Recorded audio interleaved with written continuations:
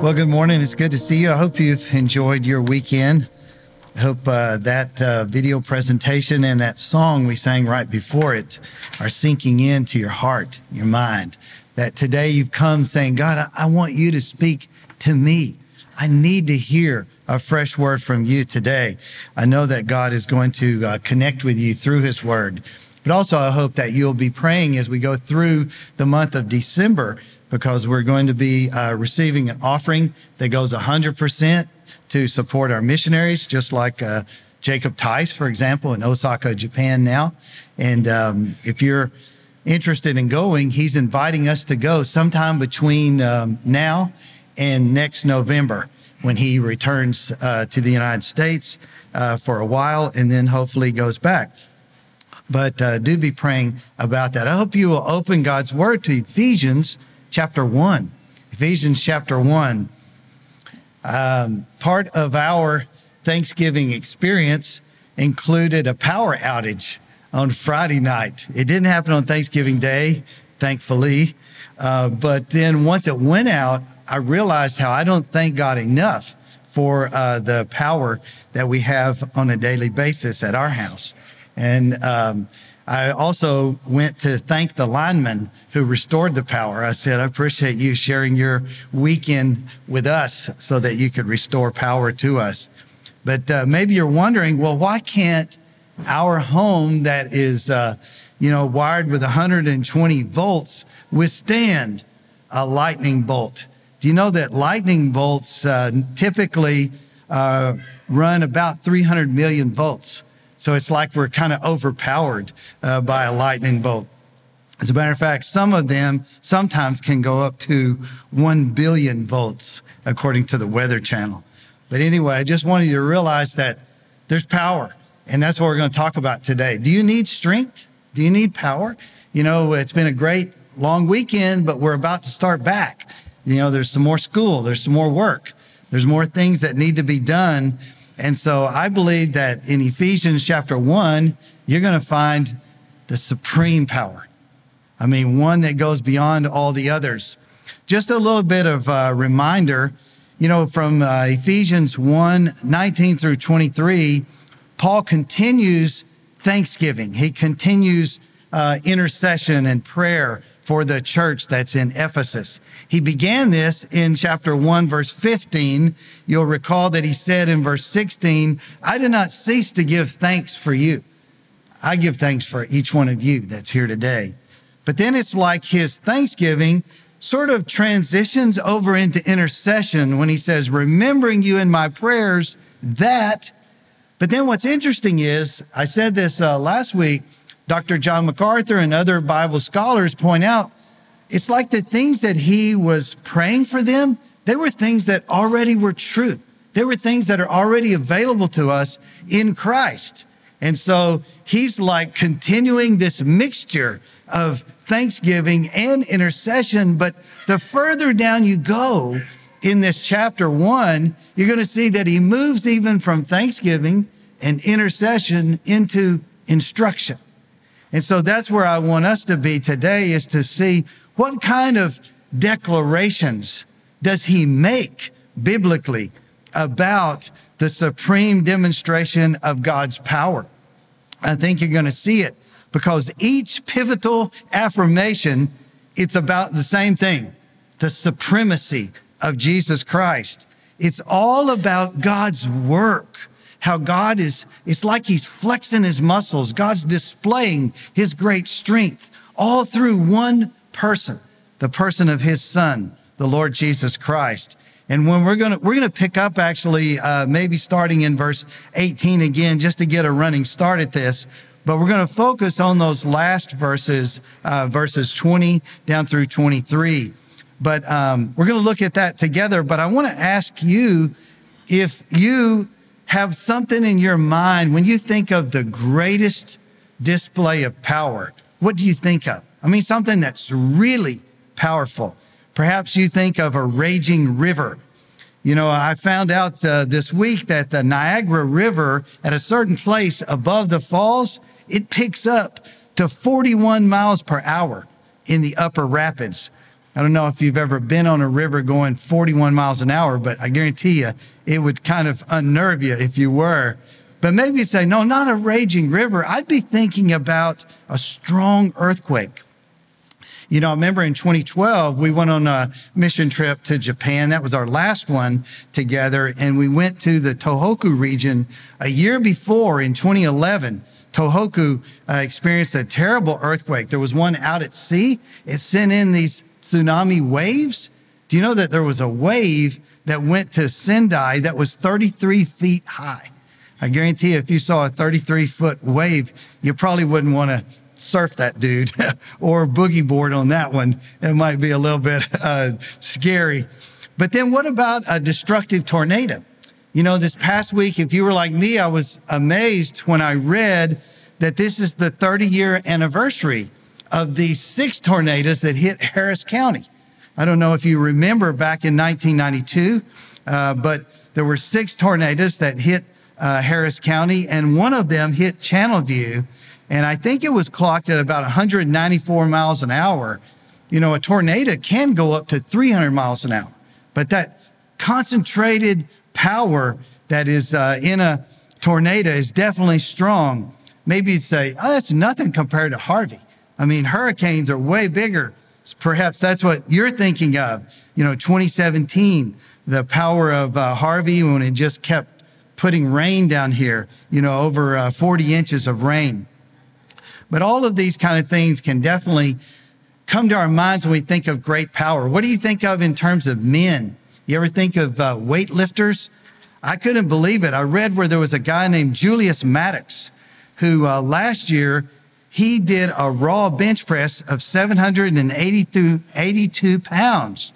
And then this year, there's a guy that was on staff at Liberty University named Bill Gillespie.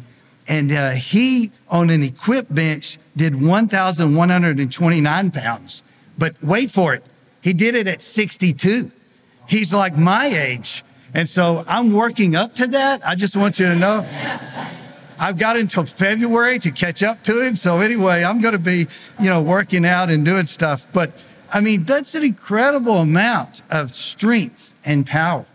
But what about the supreme amount of strength and power? Where would you go to see that?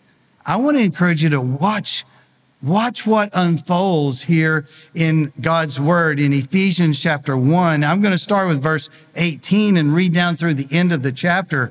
But I want you to keep your eyes on God's power as it is displayed. It's manifested through the person and the life of Jesus Christ. His authority is on display. Let's stand together in honor of God's timeless word and inerrant word and see what God will show us about the power that is available in Jesus Christ. In verse 18, he's praying and he says, having the eyes of your hearts enlightened, that you may know what is the hope to which he has called you. What are the riches of his glorious inheritance in the saints? And what is the immeasurable greatness of his power toward us who believe according to the working of his great might? That he worked, where did he do it? He worked in Christ when he raised him from the dead and seated him at his right hand in the heavenly places, far above all rule and authority and power and dominion, and above every name that is named, not only in this age, but also in the one to come.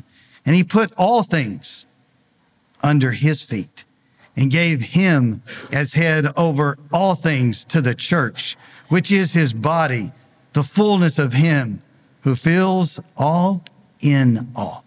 Let's go to the Father in prayer. Oh, Lord, open our eyes once again that we can see through the assistance of your word, through the assistance of your Holy Spirit that inspired this word, that we can put our eyes back on Jesus.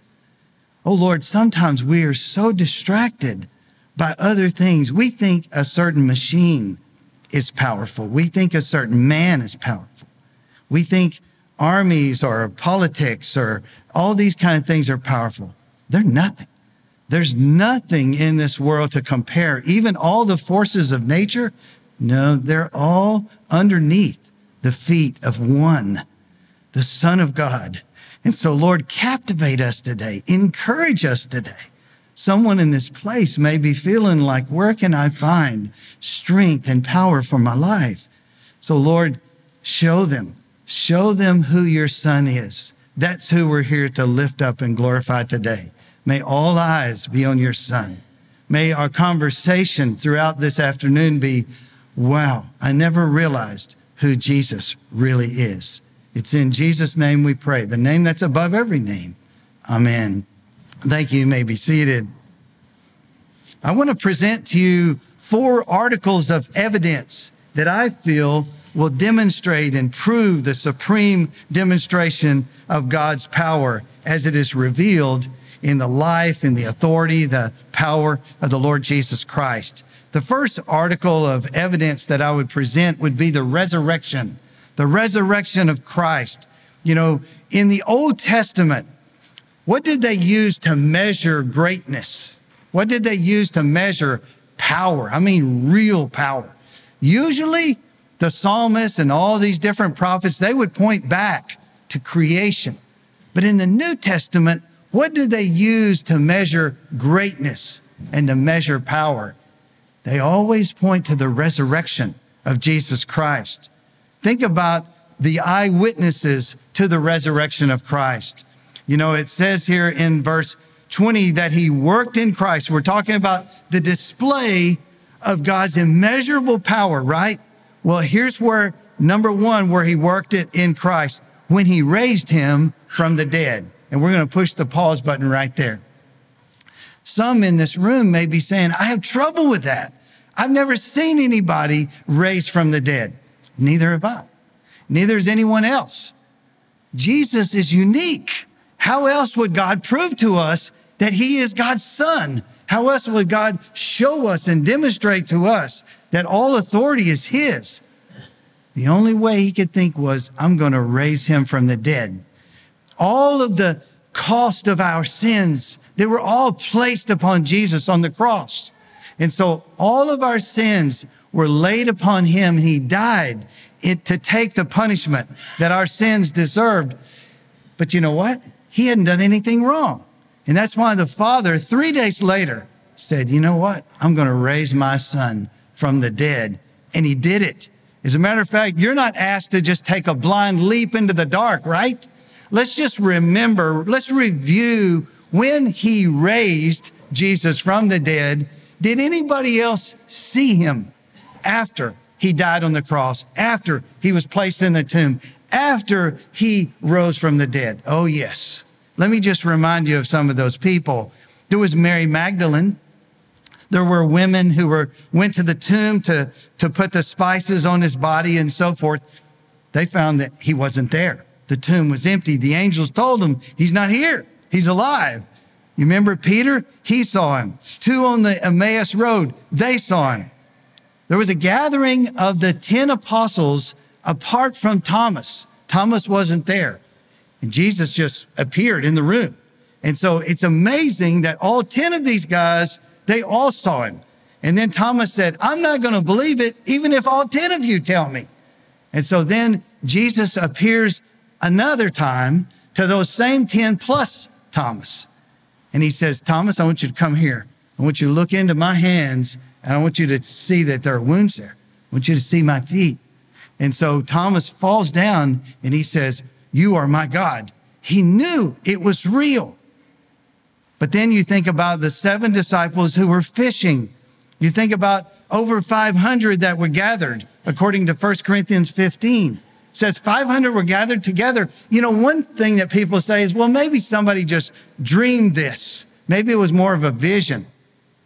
Couldn't be a vision if 500 people see it at the same time.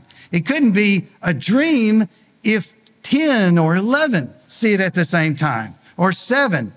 What about his half-brother James? He didn't believe. His half-brother James had a hard time believing that Jesus, his half-brother, was really the Messiah. But after he saw him alive, James, the half-brother of Jesus, he got on fire and he began to tell the people, look, he's real. This is the truth. He began to tell people. Do you know that there were 11 of the disciples gathered there whenever he ascended back to the Father? I mean, he just left them and went up into the heavens. And so it's like, this is nothing for the Son of God.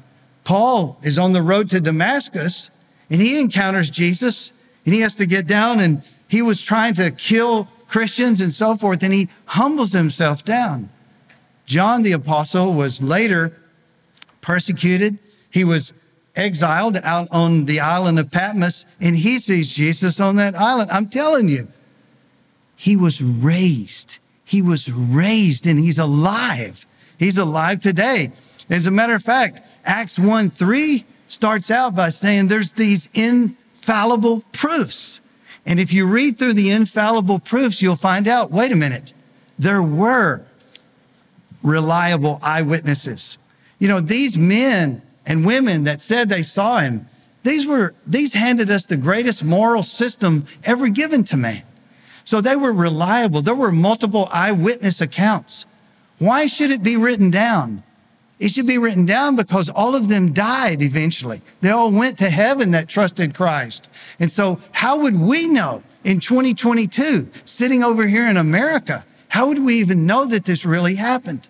All of those who saw him, they were inspired by the Holy Spirit to write it down so that we would know this really took place. He was with them over a period of 40 days. See, this didn't just happen one night in someone's head, in someone's dream, in someone's room. This happened 40 days in a row. People kept seeing him over and over. It happened in various locations, but they were specific locations. They were places where people back then could have said, well, let's go see. Let's go see if that tomb is really empty. Well, he appeared to them. Where did he appear to them? On the Mount of Olives. Where did he appear to them? In this room, the upper room, all these different things. It's the fulfillment of Old Testament prophecy. It's exactly what they said was going to happen hundreds of years before. Jesus even predicted, in 3 days, I'm going to rise. You know, Jesus said 3 days, 21 different times. He kept telling his disciples, but they couldn't wrap their mind around it. Why would the Messiah suffer in the first place? Why would he die in the second place? And what do you mean he's going to be raised on the third day? They couldn't get this. It was really a difficult thing. But all I'm trying to tell you is that the Word of God says very explicitly right here for us, he raised him.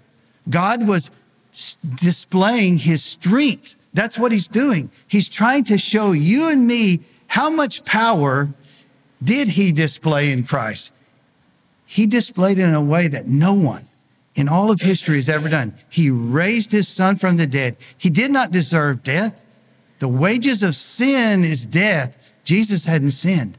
His son deserved life. So he raised him from the dead.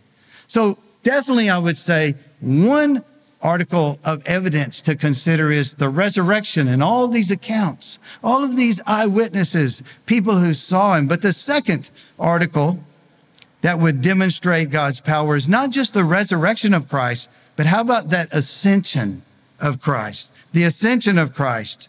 You know, Luke 24, verses 50 and 51, in Acts chapter 1, verses 9 through 11, they describe what we mean by the ascension of the Lord Jesus Christ. When he went up into the clouds and he never stopped. It's like he went out of sight. Have you ever seen anybody do that? I'm not talking about Iron Man and stuff like that. That's make-believe, you know that, right? I'm talking about something that really happened. I'm talking about somebody that's genuine and real. You see, that displays who he is. Have you ever known anybody to defy gravity just in their own human body?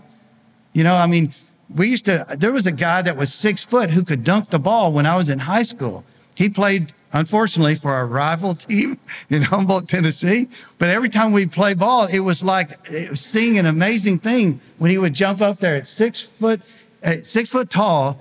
His feet just seemed like they were so far off the ground when he would just do a slam dunk. And I was thinking, how does Junior Reed even do this kind of thing? Well, I couldn't do that. But here's the thing. Who do you know that's ever been raised from the dead? Nobody. Who do you know that's ever just ascended up into the heavens and just kept on going? Well, only Jesus. And that's why I'm saying anyone that can do this, who did that? Well, yes, Jesus did that, but I want you to see something that's here in the text. Let's catch up again, verse 19, going into verse 20, and I'll show you once again what's happening. God's showing us his power. God's showing us God's power, the Father's power through his Son.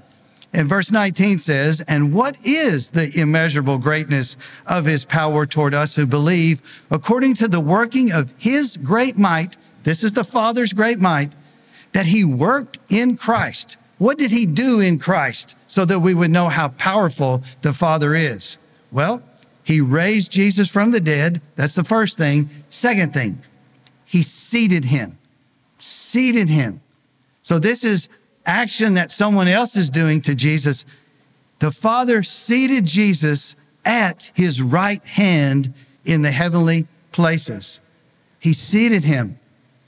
You know, in Psalm 110, if you're quick on the draw, you can go there. I just want to read you a verse that is probably, I think it's the most quoted Psalm in the whole New Testament. If you were to ask the apostles and all of those that the Holy Spirit used to inspire the New Testament, hey, what's your favorite passage in the Old Testament? You know what I think they would say? Psalm 110. They'd say Psalm 110 because it's quoted so often in the New Testament. I think it's like 21 times alone, verse 1. The verse I'm about to read you, it's mentioned 21 times in the New Testament. But here's what it says. The Lord says to my Lord, sit at my right hand until I make your enemies your footstool. Wait a minute. We got one Lord saying to another Lord, you sit at my right hand until I make your enemies your footstool. You see, doesn't it just make sense? This is referring to the Lord God, the Almighty. The Father is speaking to his Son, the Lord Jesus Christ, and saying, you sit at my right hand until your enemies are all underneath your feet, and I'll make them your footstool. So I'm just amazed at how this is now the fulfillment of this. So don't think that this was just kind of a random shot. No, this was prophesied way back in the Psalms that this was going to happen. The ascension of Jesus Christ. And the Father says, son, welcome back home. Be seated right here at my right hand. Of course, the right hand was like the hand of power. Now, I'm not talking smack toward any of you left-handed guys. So don't come up to me and say, I think lefties have it going on. You know, okay. But the Father said, I seated him at my right hand. It's the hand of power, the hand of authority to seat someone at the right hand. And so I think that his posture portrays the fulfillment of his work. What did he say to him again? He said, be seated. Sit right here, son. I have a place right here for you. Please be seated. Why would he sit down? Because the work was finished. Because on the cross, he said, it is finished. He did everything to change your life and to change my life. He did everything that was necessary to transform our lives and to make us so full of meaning and purpose and direction, to have strength where we can say no to sin. It's all available to us because of what he did, because of his death on the cross, because of his resurrection. And I'm just so thankful to the Lord that we have this biblical portrait right here of his posture. And what is his posture? He's seated. Why is he sitting? Well, he's seated because he's finished the work. The other thing is his position conveys the favor of the Father. His position conveys the favor of the Father. It says not only was he seated, but he said he seated him at his right hand. Once again, the hand of authority. The right hand was the hand of power, of position, and so forth. How do we know that the Father was pleased with the death of his Son? Because the Father said, he does not deserve death. I'm going to raise him up to life. That's how we know that the Father, we know from what the Father said one time, he just broke loose and said, this is my Son. He is well pleasing in my sight. But just think about the position and the posture. But how about the place? You know, when it says he ascended back to the Father, the place is so amazing. It says that it's in the heavenly places, seated him at his right hand in the heavenly places. 5 times in the book of Ephesians, we read this same phrase of heavenly places. Heavenly places. You see, there's a spiritual realm. We want everything to be in the earthly realm, but there's a heavenly realm. There are spiritual dimensions that are out there. And so that is the dimension in which he ascended back to the Father. Think about gravity. Think about gravity right now and how God placed gravity on this earth for a reason. You know why? Because if there was no gravity, you wouldn't keep your feet on the ground. I wouldn't either. I mean, he holds us to the ground because he's given gravity. He keeps the earth circling around the sun. If there was no gravity, the earth would just fly out into deep space. No, that's gravity that holds that in there. What about when it rains? Why doesn't the rain just float up? It falls down. That's also gravity.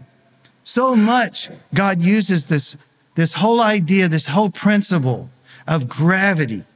It causes the ocean tides and so many things. And yet you say to the scientists, could you just explain to me what exactly gravity is?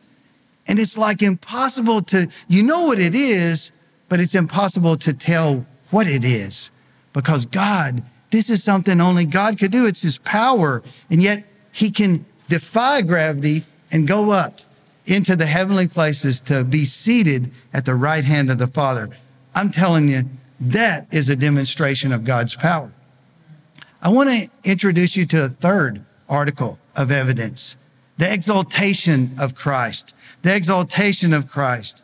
Another thing it says that the Father did was he put all things under his feet.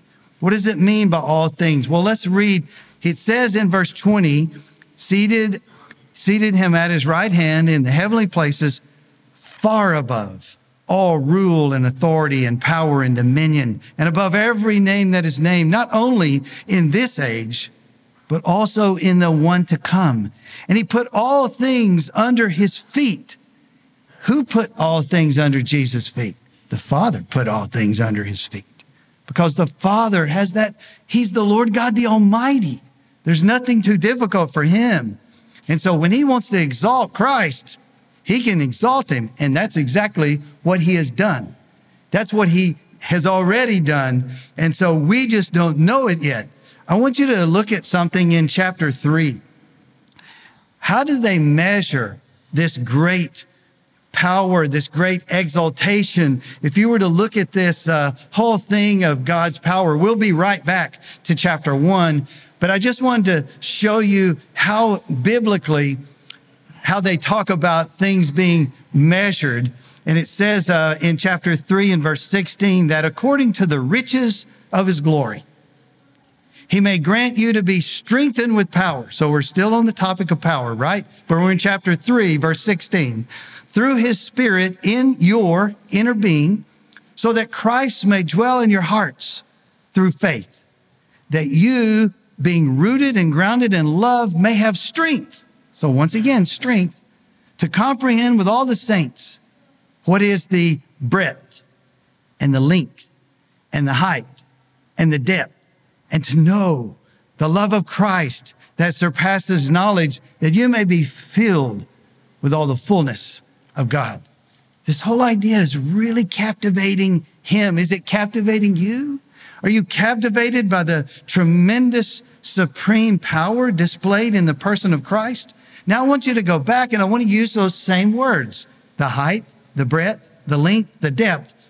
In chapter 1, it doesn't say those words, but I want you to notice them as they're mentioned in different other terminology, but it's there. For example, what would the height of Christ's power be? It says far above, far above. Let me say it one more time. Far above all rule and authority and power and dominion. Here comes again the word above. And above every name that is named, not only in this age, but also in the one to come. So the idea is his power is so high, it's far above. So that's the height of his power. What's the breadth of his power? Does his power say, is it limited in any way? Well, no, it says that every name that is named. See, there's none equal to the Son of God. There's none equal to him on this earth. Who could you think of that would have the same incredible power and authority as the Lord Jesus Christ? Who's risen from the dead? Who else has ascended up to the Father? Who else has been exalted far above all other rule and authority? Only Jesus. Only Jesus. And so I'm thinking, there's the breadth of his power. What about the length of his power? How long? How long will he be Lord? How long will he be king? How long will he have this authority?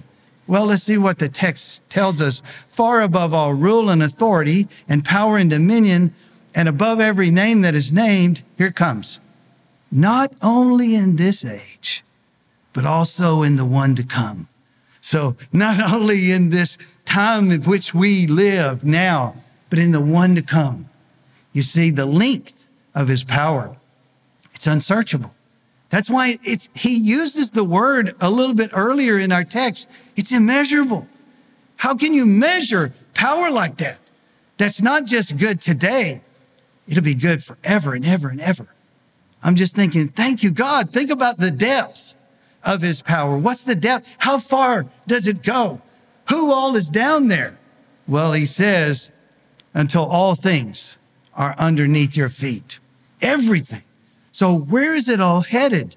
I'm telling you, it's all headed in one direction. I want to read to you a passage from the Old Testament before we move to this final point. It's found in an unusual book, Zechariah. So if you are new to the Bible, if you just want to go back to the Old Testament and go to the last book, which is Malachi, and then hit reverse, go one book before Malachi, Zechariah chapter 14. Verses 1 through 9. Where are we headed? Where is humanity? Where's history? Where is everything going? I'll tell you where it's going. This verse tells us exactly where it's going. There's going to be a global effort among all the nations to kind of gather together. They're going to go against Israel, but something's going to happen. Jesus is going to come back. And when he comes back, what are we going to see in verse 9? Of Zechariah 14 that happens. Let me start with verse 1 so you get the context. You'll see the flow of it. Behold, a day is coming for the Lord when the spoil taken from you will be divided in your midst. For I will gather all the nations against Jerusalem to battle, and the city shall be taken, and the houses plundered, and the women raped. Half of the city shall go out into exile, but the rest of the people shall not be cut off from that day, from the city. Then the Lord will go out and fight against those nations as when he fights on a day of battle. On that day, his feet shall stand on the Mount of Olives that lies before Jerusalem on the east. And the Mount of Olives shall be split in two from east to west by a very wide valley, so that one half of the mountain shall move northward, the other half southward. And you shall flee to the valley of my mountains, for the valley of the mountains shall reach to Azal. You shall flee as you fled from the earthquake in the days of Uzziah, king of Judah. Then the Lord my God will come, and all the holy ones with him. On that day, there shall be no light, cold or frost, and there shall be a unique day, which is known to the Lord, neither day nor night. But at evening time there shall be light. On that day, living waters shall flow out from Jerusalem, half of them to the eastern sea, half of them to the western sea. It shall continue in summer as in winter. And then verse 9, and the Lord will be king over all the earth. On that day, the Lord will be one, and his name one. That's where it's going. That's where it's going. You see, right now, by faith, we have to trust that he's exalted. He's exalted. He's king. But someday you'll see it visibly with our eye. If we're still here, we'll see it here. But if you die and go to be with him, you'll be coming back with him when he returns on this. One final appointment is the appointment of Christ as the head of the church. Verses 19 through 23, it says he gave him as head over all things to the church. I know that some people think, well, what if I have a personal relationship with Christ? I don't need others. I don't need a church. Well, wait a minute. If a church is a biblical concept, in the New Testament, the word church is mentioned not once, not twice, not 3 times. Get this. Church is mentioned 115 times. 115 times. I'm not talking about religion. I'm talking about church. Church is the people. We are the church.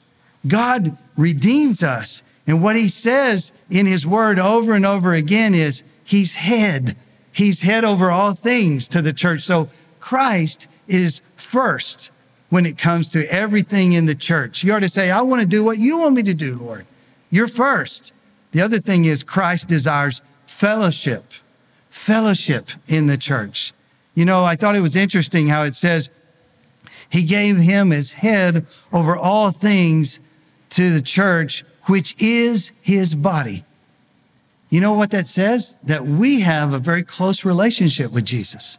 He wants us to fellowship with him. He wants us to fellowship with one another. But I just thought there's the fellowship that he speaks of. And then Christ is the fullness of the church. He fills all in all. You see, that's the part that still, I don't know. It's like there's a song about Phillips, Craig, and Dean they used to sing called Your Grace Still Amazes Me. I tell you what also still amazes me is where God chooses to do his work, where God exerts and displays the power today. You know where he does it? Look at Ephesians 3, verses 20 and 21. You might not believe this because we've been talking. Remember when we read that prayer, there was a lot about strength there, a lot about power there. But then he wraps it up in 20 and 21 by saying this. Now to him who is able to do far more abundantly than all we ask or think. So whatever you can think of, whatever you can ask, whatever you can talk about, I guarantee you God's got way more power, way more strength than that. But where's he going to do that? According to the power at work within us. Within us. To him be glory in the church and in Christ Jesus throughout all generations, forever and ever. Amen. And I just thought, wow, God wants to use us to be such a witness to the outside world. You know, God's supreme demonstration of his power, no doubt, was the resurrection. No doubt it was the exaltation, the ascension, the exaltation. No doubt it was the appointment. But you know what I believe? I believe with all my heart that he delights to display his power through the testimonies of people like you and me. People like us. He delights to just show his power. You know, have you ever seen that Franklin Graham, the son of Billy Graham? Have you ever seen how he wrote a book about his life, his testimony? And he calls it Rebel with a Cause. And he's very transparent. He's very real. And what he says in the book is, you know what? I used to be so broken. I used to be a rebel against God and a rebel against my dad, a rebel against any kind of authority. But now he says, you know who I am now? In Christ, I'm a rebel with a cause, because now I'm not going in the direction of the culture. I'm not going in the direction of what other people want me to go in. I'm going in the direction of the Lord Jesus Christ. You know, what is God's favorite song? You know, a few years ago, Brooklyn Tabernacle Choir used to sing this song. I think they nailed it, what God's favorite song is. Here's the lyrics of the song. But his favorite song of all is the song of the redeemed. When lost sinners, now made clean, lift their voices loud and strong. When those purchased by his blood lift to him a song of love, nothing more he'd rather hear, nor so pleasing to his ear. as his favorite song of all. Yeah. You know what? That's what we're supposed to be about here on this earth, to glorify him. We ought to be saying, you know what the power of my life is? It's not my personality. It's not all my gifts. It's not my strengths. It's not my training. It's not my job. It's not my position. The power of my life is my Lord and Savior, Jesus Christ. Just like Franklin Graham, he is my cause. I just want to ask you, is your life like my house this weekend? This weekend, my house was powerless. I have a lot of gadgets in my house. Nothing worked without the power. My house was dark in there. We were going around with flashlights. It went off at 10 o'clock at night, just before the news. And I thought, oh my goodness, I'm not going to know what happened in the world today. It was so difficult. Everything took longer. When I first got up, it's like, oh no, it's still off. I got to get an ice chest. We got to start getting stuff out of the refrigerator. What about you and your life? I'm talking about electricity, but now I'm talking about you and your life. Are you plugged in? Plug in and there'll be light. Plug in, there'll be joy. Plug in and there'll be power. Let the supreme power source of Jesus Christ, let him power up your life. I guarantee you'll never be the same. You'll never be the same. Let's stand together. I want to give an opportunity for any that would like to trust him today. We can begin a conversation about it. All it takes is for you to say, you know what, Lord, I've blown it. I've been like Franklin Graham. I've been a rebel, but I'm tired of rebelling against you, God. I'm ready to come in your direction. I want to live for you. I want to repent of my sins. I want to put my trust in Christ. I want to surrender to you. That's what this invitation is going to be about. I'll be standing down here to talk with you, to pray with you, but you come. Let's pray, and then we'll sing this last song together. Lord, thank you. Thank you so much. Someone so powerful. You could have just stamped us out. You could have just caused us to be done, but you didn't. Oh, Lord, you chose to display your son's great power by giving him to die on a cross for our sins, all of our rebellion, our resistance. And then you raised him from the dead. And now you offer to us as the redeemed, you offer us strength through him. What a wonderful God you are. You are so incredible. Lord, we can't sing enough of your praises. But there may be some here and they've never trusted you. Not yet. But I pray today would be their day, that they would say, that's what I need. I need God's power. My power is failing me. I need his power in my life. So let this be about you. In Jesus' name we pray. Amen.